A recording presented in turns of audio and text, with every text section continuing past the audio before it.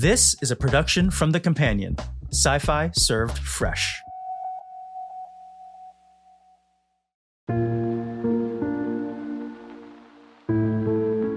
Hello, Companions. We're back with our Season 2 of audio articles, and I'm Lawrence Cow. Over the last 2 months, I've been able to meet a dozen of you over Zoom, and it has been awesome. Thank you for warming up my days with your energy. Many of you have specifically thanked us for telling stories from a disabled, neurodiverse, or mental health perspective. In response, we've added a new disability topic tag to help you find these stories faster on the Discover page of our website at www.thecompanion.app. I bring this up because today's story is Picard, 7 of 9, and Growing Old with Trauma, written by Timothy Weir. With the final season of Picard just around the corner, you'll be able to find articles like this one in both the Star Trek and disability pages. And finally, because this story deals with trauma, I wanted to give a trigger warning before we begin. Picard, 7 of 9, and Growing Old with Trauma by Timothy Weir. Like many Next Generation era Star Trek fans, I have complicated feelings about Star Trek Picard. Season 1 was a wild ride, to say the least. There were plenty of things to like about it. Patrick Stewart's performance and the quality of the acting overall, the visual effects and production design, callbacks to past eras of Star Trek, guest appearances from beloved characters, to name a few. But there were also things I found hampered by enjoyment: a darker Federation, plot holes, some cringeworthy dialogue, and some continuity errors. But while there's plenty to criticize about Picard Season 1, there's a critique that I just don't think is fair. That is, the Picard of Picard and the Picard of The Next Generation seem like two entirely different characters. To that, I say, well, what did you expect? It's been decades since the events of Star Trek Nemesis in 2002. Time, age, and reflection change us all, and Jean-Luc Picard is no exception. To that end, there's one particular difference between the Picard of Picard and the Picard of TNG that I want to dig into. This difference comes to the foreground in this beautifully written and acted scene from Stardust City Rag, Season 1, Episode 5. After they brought you back from your time in the collective, do you honestly feel that you regained your humanity? Yes. All of it? No. But we're both working on it, aren't we? Every damn day of my life. What makes this particular scene so great is that it's the first time we've heard Picard admit so honestly the impact that his experience with the Borg had on his humanity. Now, at first glance, this may seem to contradict previous statements in The Next Generation. For instance, in the Next Generation episode The Drumhead in Season 4, Episode 21, Picard adamantly states that he has completely recovered from his assimilation. Then again, there's the famous white whale scene in Star Trek First Contact in 1996, where Picard's visceral hatred for the Borg rears its ugly head. I will not sacrifice the Enterprise. We've made too many compromises already, too many retreats. They invade our space, and we fall back. They assimilate entire worlds, and we fall back. Not again. The line must be drawn here. This far, no farther. And I will make them pay for what they've done. After that literally destructive outburst, Picard eventually realizes the error of his ways and decides to give up his quest for revenge. But it's clear that the impact and trauma of the event are still present, and powerful enough to cause the typically stoic captain to lose his cool. Now, decades later, we get to see how the decades have reshaped Picard's relationship with his trauma and the perspective it gives on his own humanity. Exploring this character journey alongside that of Seven of Nine presents an opportunity to compare and contrast and dive deeper into how assimilation and trauma in general can impact one's perception of their own humanity. To dream the impossible dream. The quest to discover one's humanity is a common theme in Star Trek, one that touches every chapter of the franchise. Spock had to wrestle with his Vulcan and human sides in an attempt to reconcile the two. Data seeks to overcome his programming and learn how to be fully human. And after being raised by the Borg Collective, Seven of Nine attempts to reclaim her birthright of individuality stolen from her as a child. At first glance, it may seem that their quests are futile. Spock eventually claims his Vulcan heritage as the most prominent. Data dies before he can fully grasp human emotion. And the fact that Seven is asking Picard if he ever fully regained his humanity shows that she hasn't reached the end of her road either. Although Star Trek is known for putting humanity on a pedestal, I wonder if doing so, it has made the goal of being human too unattainable. Because if there's anything that's central to humanity, it's that the human experience isn't some dream that you can work toward with a reward at the end. No, it's the day-to-day experience of struggling to be better and do better, making mistakes, dealing with setbacks, and picking yourself back up to try again. Picard's confession brings this point home in a profound way. On the one hand, it can be depressing, especially for a character like Seven, who seeks perfection in all she does. But on the other hand, it offers a glimmer of hope. Because if Jean-Luc Picard hasn't fully recovered his humanity after his trauma, then I think we all can cut ourselves some slack.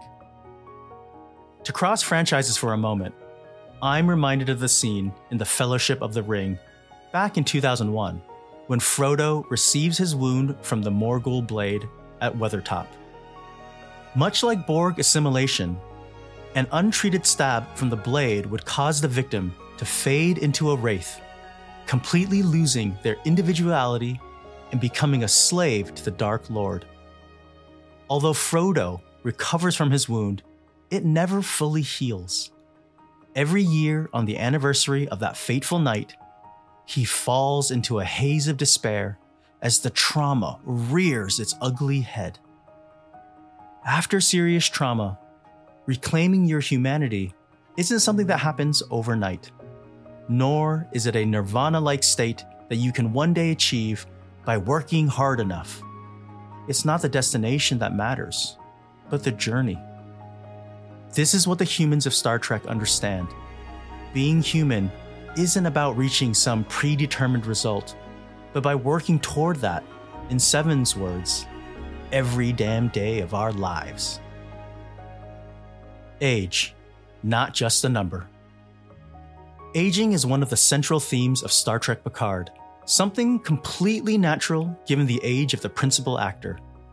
It's also one of those areas where Star Trek has not really boldly gone in the past, at least not to this level of detail. Despite all the challenges that humanity has solved in the 24th century, war, poverty, disease, and the like, there's one final frontier that still remains: time. This point is made so beautifully in the Season 2 opener. We often refer to space as the final frontier.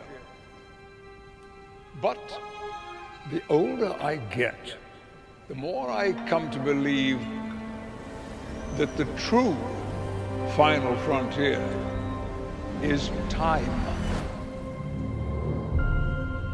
In command, as in life, what we do in crisis often weighs upon us less heavily than what we wish we had done, what could have been. Time offers many opportunities, but it rarely offers second chances. By getting the chance to see Picard in his sunset years, which admittedly are much later than the average 21st century human would experience, we also get the chance to explore some deeply human themes through the eyes of a character who we've come to know and love.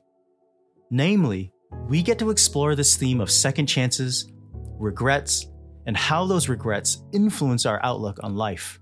We get to see Picard spend time in reflection, gaining new perspectives that were not available to him in his younger years. Yes, this means that there are differences between Picard and the one from TNG. But in my mind, it's actually what makes the show realistic and interesting. Picard changes over time, and the many scars that he experienced over the course of his life, the death of Data, his encounter with the Borg, etc., all rear their ugly heads at some point.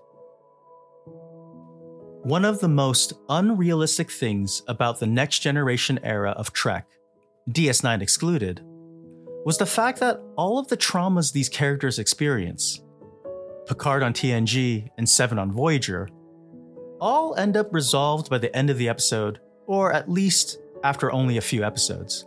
This, of course, is nothing more than a product of the times. When these shows were on the air, syndication was the name of the game, and that meant self-contained stories that could be broadcast in no particular order. But these days, television is a completely different ballgame. Deep, emotional character arcs that span multiple seasons are completely natural.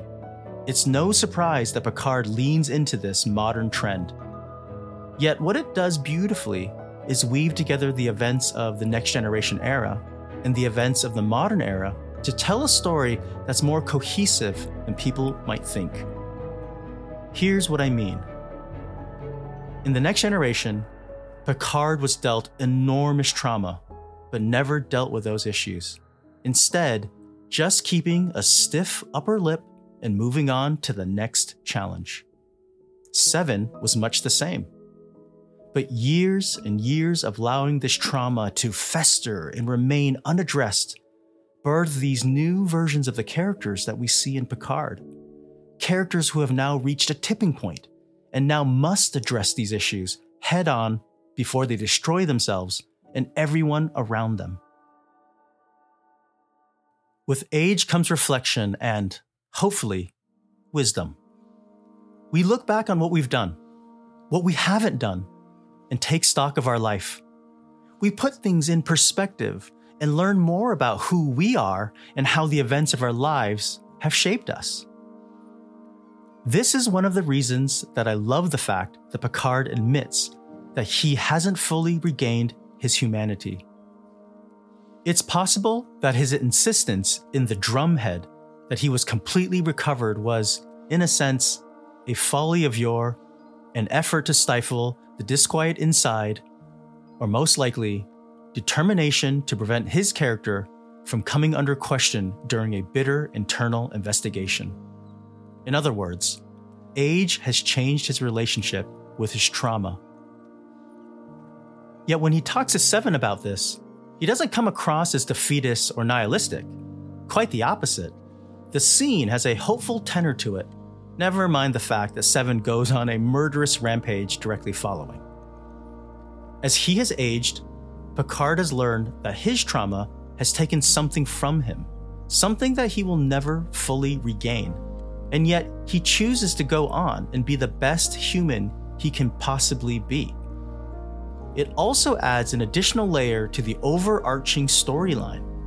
In Season 1, the Federation and Starfleet have become the Inhuman Ones, thanks to their illogical and callous ban on synthetic life throughout the Federation.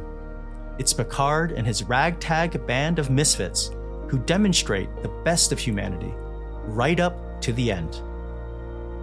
In a sense, this is also what 7 of 9 is doing. Her work with the Fenris Rangers enables her to do some good in the galaxy, all while she's trying to build herself from the ground up. Yet she seems to feel like she hasn't quite reached the level of perfection that her time with the Borg taught her to crave. A younger Picard may have scoffed at the idea of admitting that he hasn't fully regained his humanity, but an older Picard is smart enough to face the truth and wise enough to realize that at the end of the day, he can still choose to do the human thing regardless. Humanity, it's a learned skill. Humanity isn't something you achieve at the end of a long journey. It's a skill that you have to work at over time. And as any of us in the 21st century know full well, it's not an easy skill to pick up. In fact, it takes a lifetime to master the art of being a good human. When we first see Seven begin her journey toward individuality in the Voyager episode The Gift in Season 4, Episode 2, one of the big tensions is that she desperately wants to return to the collective. I think that's partly because it's all she's ever known, but also because being human requires some learning and responsibility in order to master. From that moment on, we see Seven pursue this goal with reckless abandon. In fact, if there's a word that perfectly describes her personality, it would be intense. She's abrasive, often cold when interacting with her crewmates. She strives for perfection in every area of life, without stopping to ask whether perfection is a laudable goal. And she strives to continually prove her worth to her new collective by constantly outshining and outperforming her peers. When we meet her decades later in Picard, it's clear that her core motivations haven't changed. Her mannerisms are more natural, and she seems to be a bit more personable. But at her core, she hasn't changed much. Aggressively trying to help as many people as possible, hoping that one day she can unlock that mysterious prize called her humanity. This journey comes to a head in the Picard episode Broken Pieces in Season 1, Episode 8, when in an effort to rescue Elnor, Seven ends up forming a mini-collective with herself as the queen.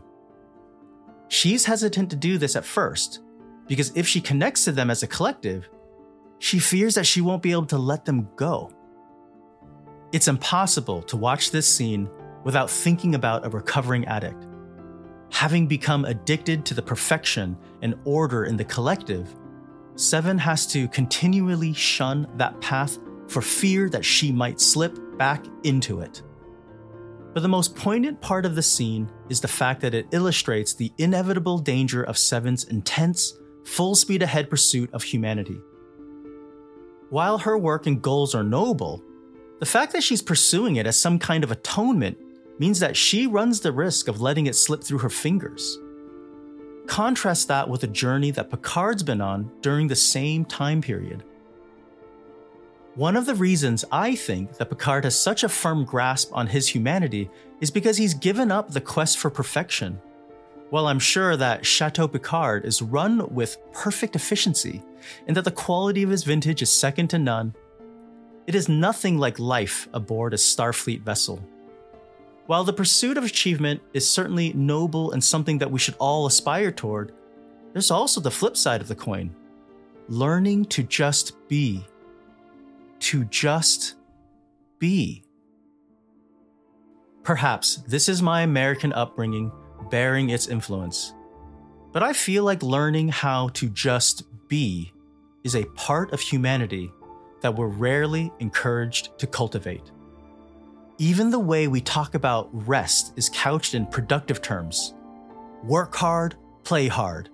Or, you do your best work when you're rested. Essentially, rewarding rest only because of its impact on your own productivity. There's virtue in work, and there's virtue in rest. Picard grows restless when staying in his chateau for too long, and Seven moves so fast in pursuit of her humanity that she risks it slipping through her grasp. What these characters illustrate is that the truth is in a balance between the two.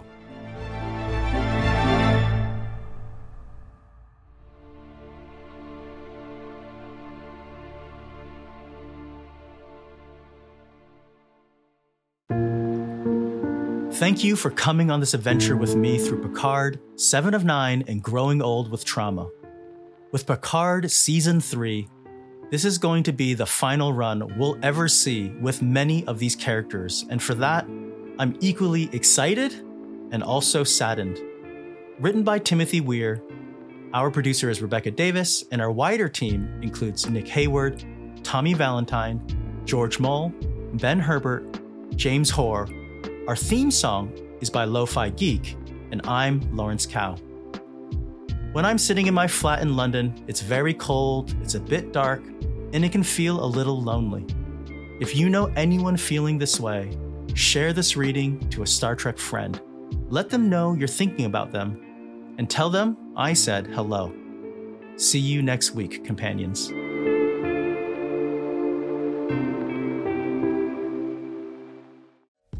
Hi there. This is Chief Master Sergeant Walter Harriman, your favorite gatekeeper. Have you ever wondered what it takes to become a certified Stargate technician? Well, now you can find out, because I'm going to share my knowledge and experience with a select group of aspiring and enthusiastic gators. I want to give you a chance to be a hero too. That's why I'm happy to announce that on March 11th, I'll be taking a small number of students from my class, Gate Tech 101. Tickets are on sale now at thecompanion.app/events. You won't want to miss this, because it's not just a Stargate Masterclass, it's a Stargate Chief Master Sergeant class. See you there. But for now, Chevron 7 is locked.